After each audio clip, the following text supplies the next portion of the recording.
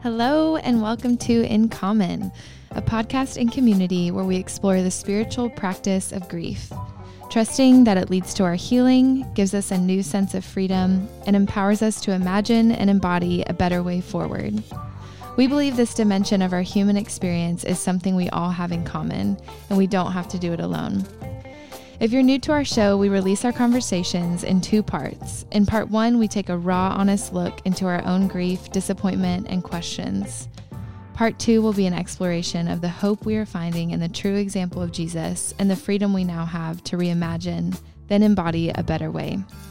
My name is Dana Solomon, and today I'm joined by Tara Benavente to continue our conversation on individualism. As always, these conversations are meant to be accessible, but the content will be vulnerable and challenging. All right, here we go.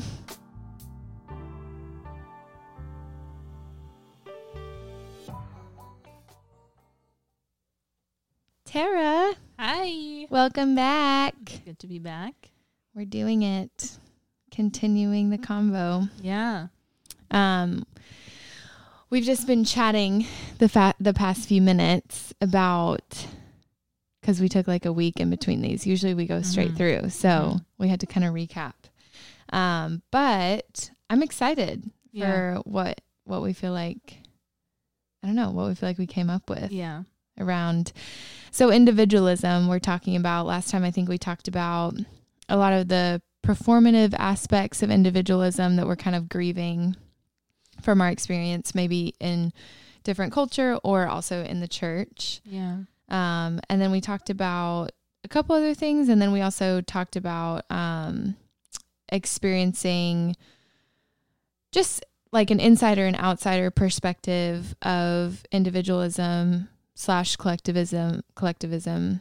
And then we ended with talking about just how that's all connected to also like our connection to creation. Yeah. And just grieving all those things that feel like they've maybe just been missing, or we've seen sort of a broken or cracked version of that in our lives, in our experience in spirituality, as well as maybe in families or friendships.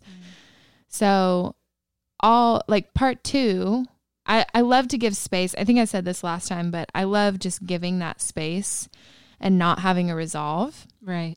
Like in that space, I think that's just what I've wanted from this podcast, to just have like a real space to grieve, but then to realize that grief really does lead us into the next thing, or into like accepting that that's what it is, so we can have fresh eyes for how we're going to move forward. Or fresh eyes for like what we're looking for, even, you know, of a more full version of what we want our life to look like. And so, yeah, I love that is like all that is part one. It sometimes feels like, I hope people are okay. Well, I don't think people are really used to that feeling of like just opening up a bunch of boxes and then ending the podcast. Yeah. It's very not American. But yeah, but I do love the refreshing part of part two of like giving grief its own space and however much time it would like to take up, you know? Yeah. And then I love what that does birth into part two of all of these talks, is that it really does give us like clear perspective, at least on one or two things that we feel like, oh wow, either like this is how I have learned to reimagine this in my life and I'm practicing it, or simply just looking at the life of Jesus and be like, maybe I don't know how to embody this yet, but I do see a different, like new, more refreshing example when I look at how Jesus lived his life. Yeah. You just know that it's different. Yes, yeah, totally. And I think it also gives us vision as we, you know, talk to God, as we engage with scripture or books or like conversations or maybe other podcasts. It gives us, I think, something specific to really be thinking about when we're honest about where our hurt is. I think it's like, oh, like that gives us a very clear compass to know, okay, this is like the direction that I should be pursuing healing or a new way of living or reimagining, you know, this for my life. So I'm excited to do that with you. Me too. So good. We talk about this stuff anyway all the time. I know. So. Yeah, it's true. It kind of is like maybe not my whole life, but it's definitely a very major theme of like conversations in my whole life right now. I feel like this happens even at work. I have like a few people who, just have questions or I don't know, just like want to talk about like the deeper things in life. So it's super nice. I'm like, cool. Yeah. I'm ready. Let's go. I'm there. Let's go in. But yeah, let's jump in. Let's talk about, maybe we'll start with the thought that you were sharing about Jesus and his biological family.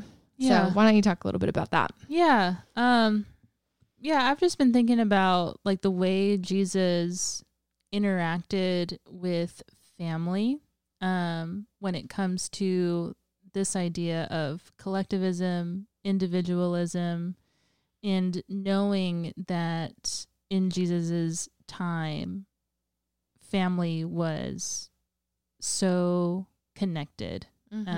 It was the culture. Everything was done in family, with family. And I've even been thinking about, I think it's in Matthew 12 where Jesus is,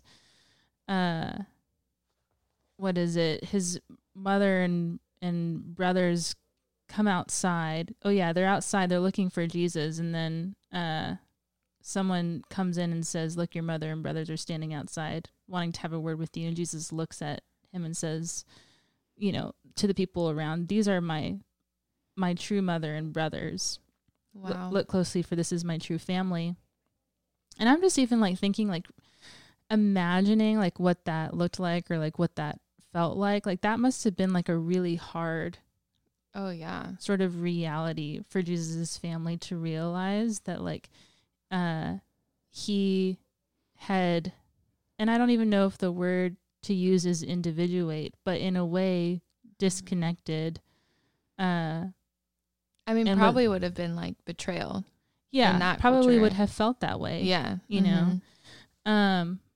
But it's not, we've been talking about individualism in the sense of like, it's defined as someone valuing oneself over the group. That's not what Jesus was doing in this, but there was something different about the way Jesus was treating family, because it wasn't like, oh, drop everything and go outside. My mother and brothers are there. It was Jesus had a compass. Yeah. And I think the word that's constantly coming up as I'm thinking about this is like Jesus had such a strong sense of identity. And that's different than individualism. Yes. Because Jesus was still connected. Jesus was still about family. I mean, he even looks at the people around him and says, this is my true mother and my true brothers, and I even like am thinking about like when Jesus is a young boy and he goes missing for 3 days and his family is like backtracking. They go and like ask all of his aunts and uncles, like looking through like where all the family is, and Jesus can't be found there. And then he's in the temple and was like, wouldn't you know that I'd be here? Like Jesus was still with people, but there was something different about the way that Jesus interacted in group settings. It wasn't like he sacrificed everything just for where people wanted him to be or to be doing. He knew his calling. He knew his identity.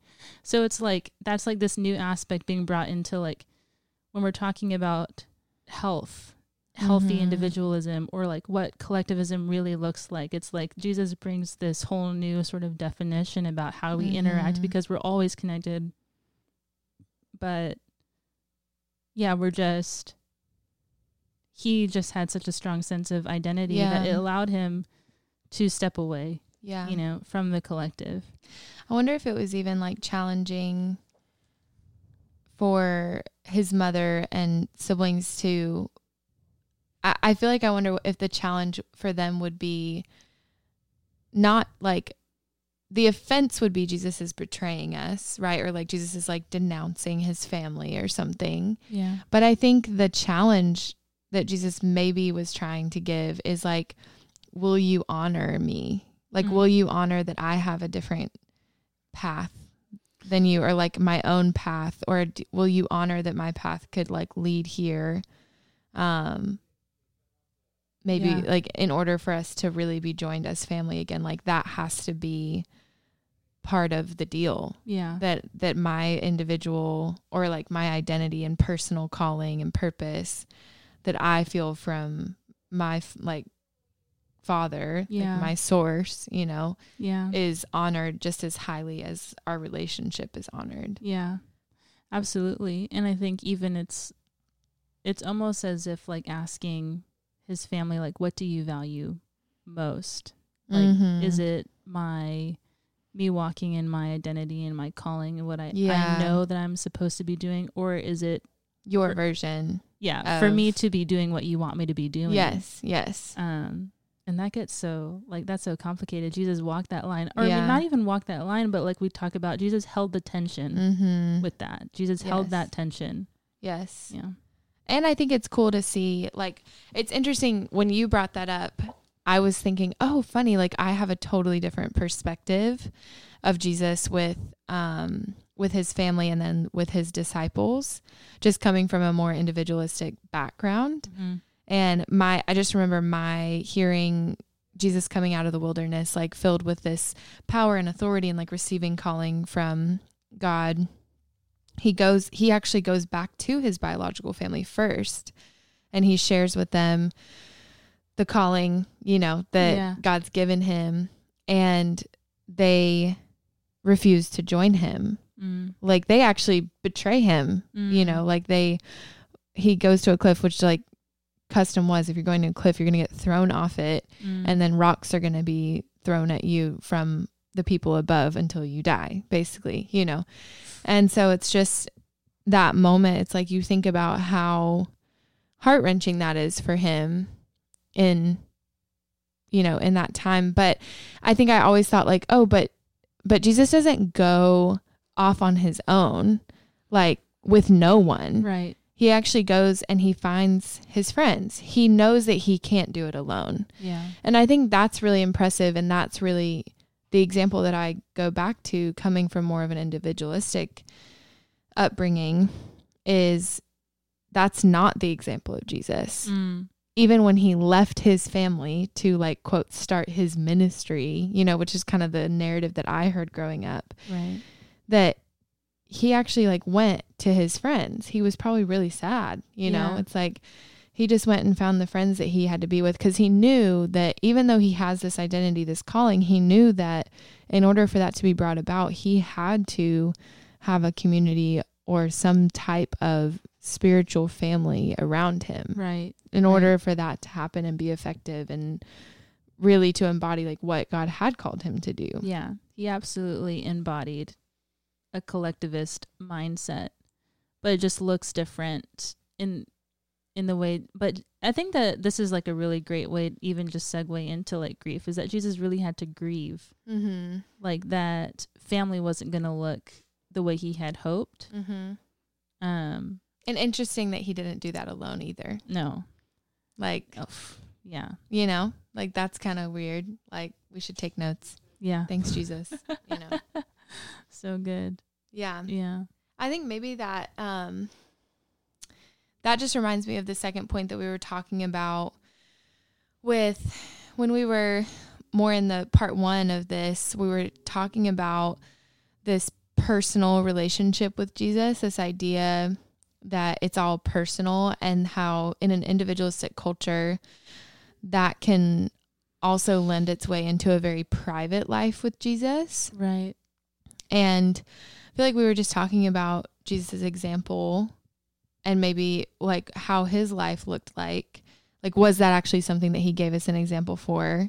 Or did he give us something different? Yeah. What are your thoughts on that? Well, we were just talking about, you mentioned this, you know, in Jesus in the garden, you know, in his final hours of it being like the most vulnerable time in his life, but yet he wasn't alone. You know, he had his three closest friends. And I just think you see Jesus in a lot of these like moments where typically in our day and age, we would fare those things alone, you know, like abandonment, betrayal, sadness, but you never see Jesus actually alone. Mm-hmm. You know, well, first of all, if someone's writing about it, someone was there. You know? Totally. But that's even just kind of a mind-boggling like thought that some of the most like painful, harsh, hard moments of Jesus' life were shared, which we don't even really have a framework now, you know? Yeah. But that Jesus, he had a personal space for sure, you know, but it's not a private space where no one is allowed. Yeah. You know? Yeah. I even think about like, there was maybe the experience of, you know, we do see Jesus being like, okay, he went to the mountain alone, you know, like more on like a daily level, but it's still, even him going and coming back is still an example that the disciples around him would have experienced. And then, you know, that they want to know what's happening because they're like, teach us how to pray. Like, you know, they know what he's doing, you know?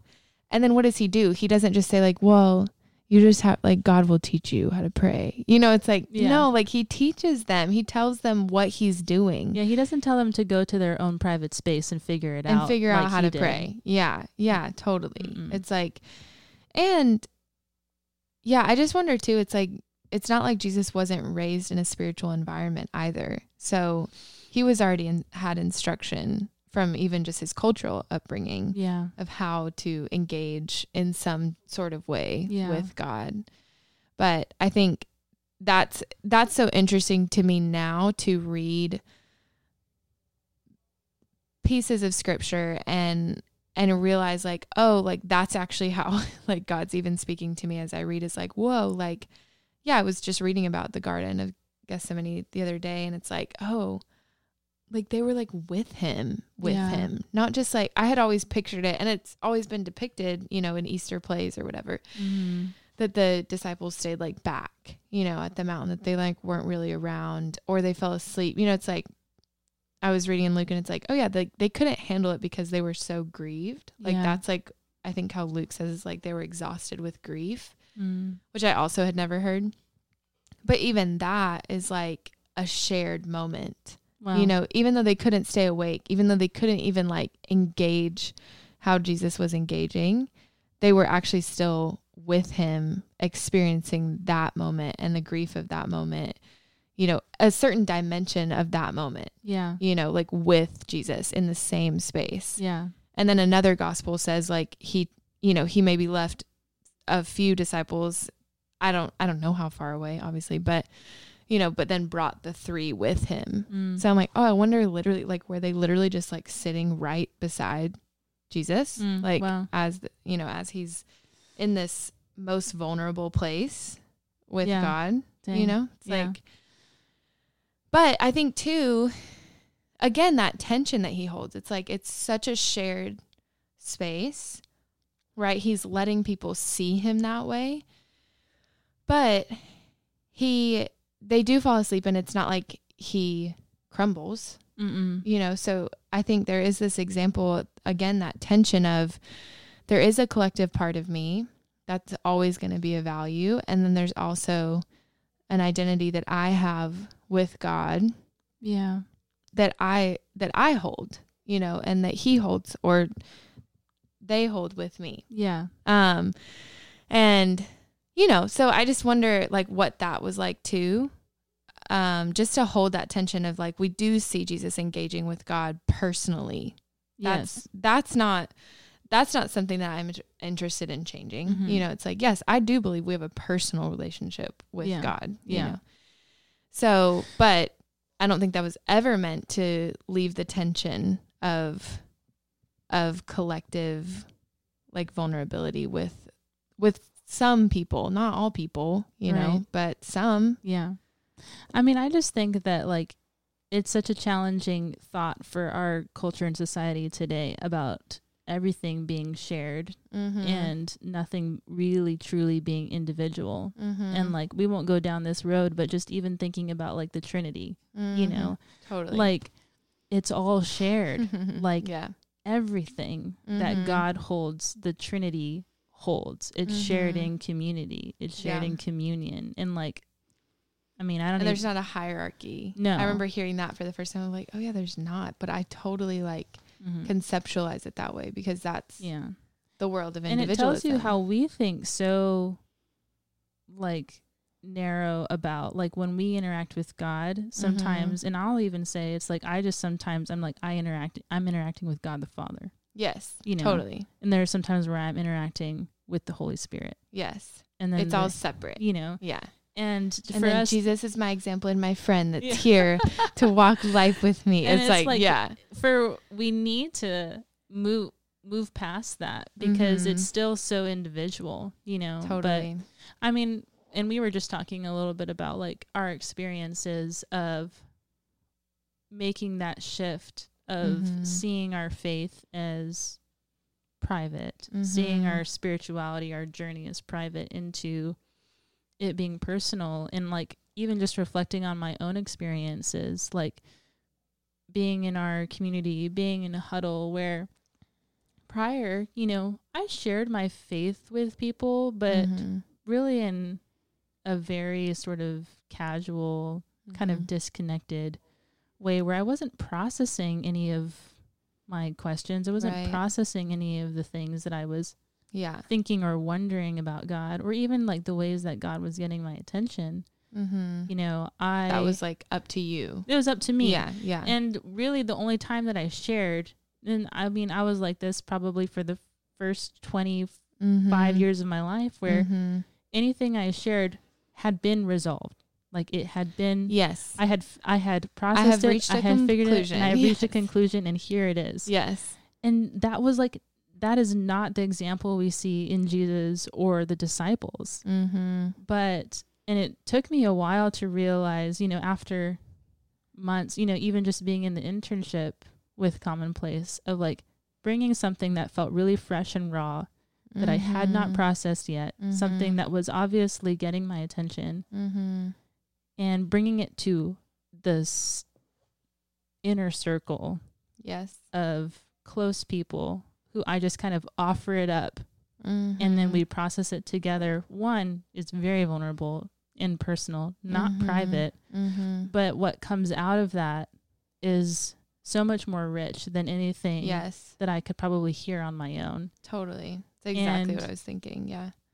That's the way it's supposed to be, you know?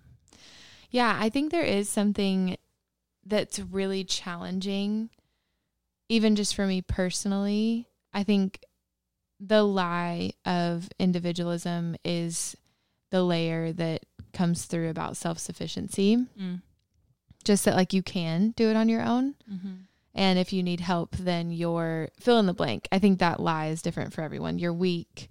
I don't know. That's definitely the lie for me. So that's what I remember, you know, but it's like you're too afraid, or you're, you know, not mature enough. Maybe you're not spiritual enough. Oh, you don't know how to handle that. Well, you must not be spiritual enough. But don't worry, I'll help you. You know, it's like this very disempowering thing to offer up questions or offer up a vulnerable, raw spot that we find ourselves in. Yeah. And I think that's definitely been my experience with a more Jesus-shaped community, I would say, is I remember feeling a huge resistance, almost like it was inappropriate. Like that's how like much I wanted to resist it. And it felt so unfamiliar when we started. Yeah. It was like the same sort of huddle, just processing life with, you know, 8 people. Yeah. That I just had never even like done that. It was always very much more like centered around, you know, maybe I'm going through something, but I know this is what I should do. You know, it's like I would come kind of knowing like, I'm going to ask you this, but I already know what you're going to say, you know, whether it was like leaders in my life growing up. Right. You know, I'm going to ask you this question, but I already know the answer because you're just going to tell me like the same thing I always hear, you know. But starting to process with people in a more real way, because I think the previous process of like kind of knowing what people are going to say, you end up guarding a lot of things I ended up guarding a lot of things, not sharing them because those were the things that I didn't know what someone was going to say. Yeah. But I innately, like I intuitively didn't trust that space or maybe even that person to be able to hold that with me and to be able to hear my questions or hear my raw, honest thoughts and not make conclusions about my spirituality or my maturity or, whatever it would be, or my strength as a person or my ability to hold things as a person. Right. I think that's like often, especially as a woman, feeling like, well, I'm already looked at as weaker, like the weaker vessel, whatever. But so I never wanted to do anything that would play into that narrative, right. So anyways, all that to say, I think starting to enter the space of like Jesus shaped, more family oriented, definitely like more honest sharing and processing. Yeah. I just remember feeling it's like, it was almost inappropriate, feeling that resistance. But then experiencing as I trusted that process and those people, I think like that was really important too. I don't ever want to leave that out. It's not like you just like pick someone, you know? But I also was experiencing the most transformation that I've ever experienced in my spiritual life. Like kind of like what you're saying, like for the first however many 20 whatever years of my life, it was like, oh, like I'm just kind of in the same cycle. My cycle was, do I know God? Like somehow I would always return to that same question. Do I actually know God? And then I started this journey and found myself asking lots more questions of like, what is God saying to me? Like day to day, kind of starting from the place of, I can hear God. I do know God. So like, what now? Yeah. But I think that's partially why I could never enter that space, is because I didn't have a collective expression that could hold that with me, that could help me with that. Yeah. Yeah. I hear you in that. Yeah. What else? We kind of ended our last episode on, we talked a little bit about creation care. And one of the things that I've been thinking about is collectivism is just simply connectedness. Yes. Like interconnectedness. Totally. And a deep sense of interconnectedness. And it's easy for us to talk about that when it comes to relationships, when it comes to groups, when it comes to culture. But creation is just as divine and important. And looking at the life of Jesus, just in everything that he said, there was either a parable or an example where Jesus was using creation to explain our interconnectedness. And even just seeing how much Jesus used and valued like the earthly environment. Yes. And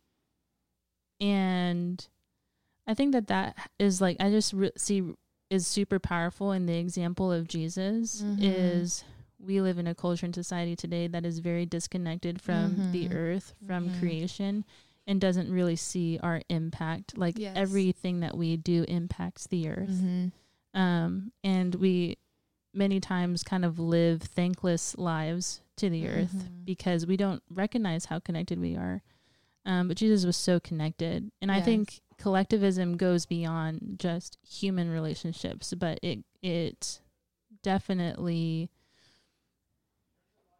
impacts our relationship with the earth. And I just think that's like worth, I mean, there's so much to learn there. There's so much to unpack, but it's just the thing that can't be ignored anymore, you know, especially with everything going on. Like in our climate. Yeah, totally. I think just as we were talking about that before this, I was, I think that is the thing for me, is as I look at Jesus, you know, probably the most, the highest spiritual example of a human, Like maybe that's how I would say it, you know? Obviously he's the one example that we look to constantly of how does spirituality look like as a human on earth during our experience here. Yeah.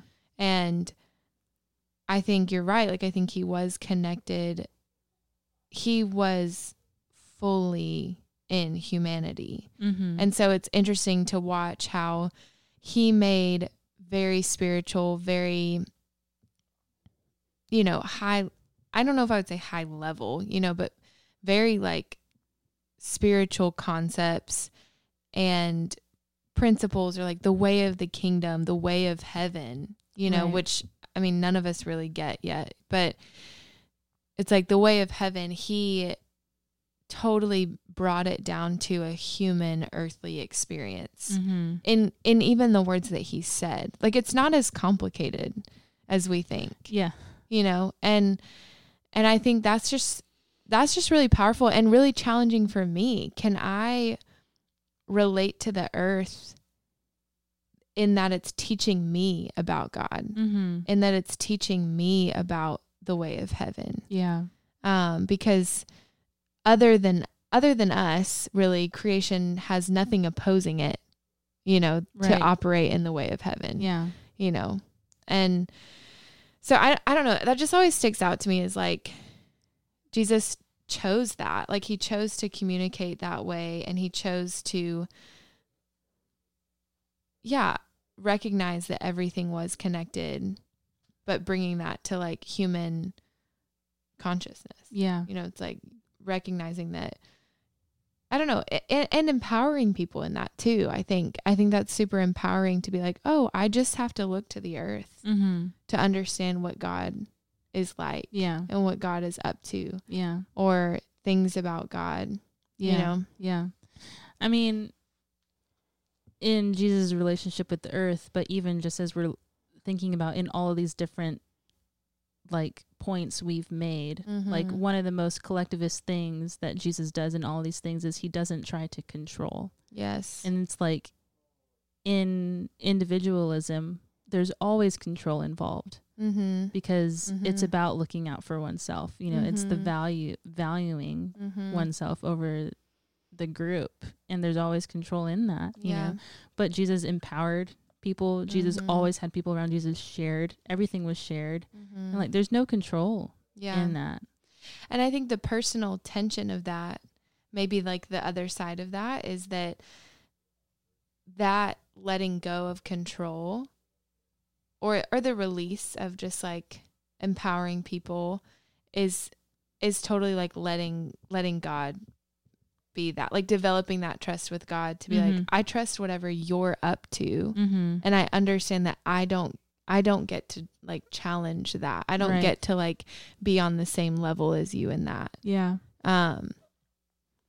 I don't know if that makes sense, but I think it's just interesting, because I'm like, if Jesus was human, he probably was thinking about that. Like, oh, I wouldn't do it that way. Or, you know, I mean, that's what I would think, you know, but it's like the maturity to back up or zoom out and say, yeah, but I don't need that control, because we're connected this way, and God's connected to them as much as he's connected to me too, you know? Yeah.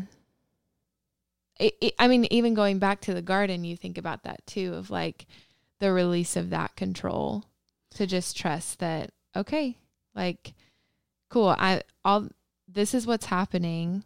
I don't want this to happen, but there is a release of, but I'm going to surrender to whatever is happening. Yeah. Because I'm trusting that it's all connected to whatever you're up to. Yeah. You know? Absolutely. It allows you to trust so much more when you're totally aware that it's all connected. Yeah. It's good stuff. Yeah. Dang. Well, it's good. I feel like there is a new freedom every time I talk with someone on here. There's just a new freedom of even going back to scripture, which I think for some people is really hard to engage in maybe wherever they're at in their journey in faith. And so I always find part 2 of these episodes to be like very freeing, to go back to scripture, to see it in a different way, and to return to Jesus and his example and his true example. And then being able to see that in our lives too is just feels alive. Yeah, absolutely. I mean, this is the stuff that we're going to be unpacking for a long time. You know, it's so rich, but all of it, you know, identity, personal versus private, client, like creation, like seeing the interconnectedness in all of it, like the fact that we're unpacking those boxes and there's like real hope involved in that, like, yeah, it's encouraging. So good. Yes. All right. Thanks, Tara. Thanks, Dana.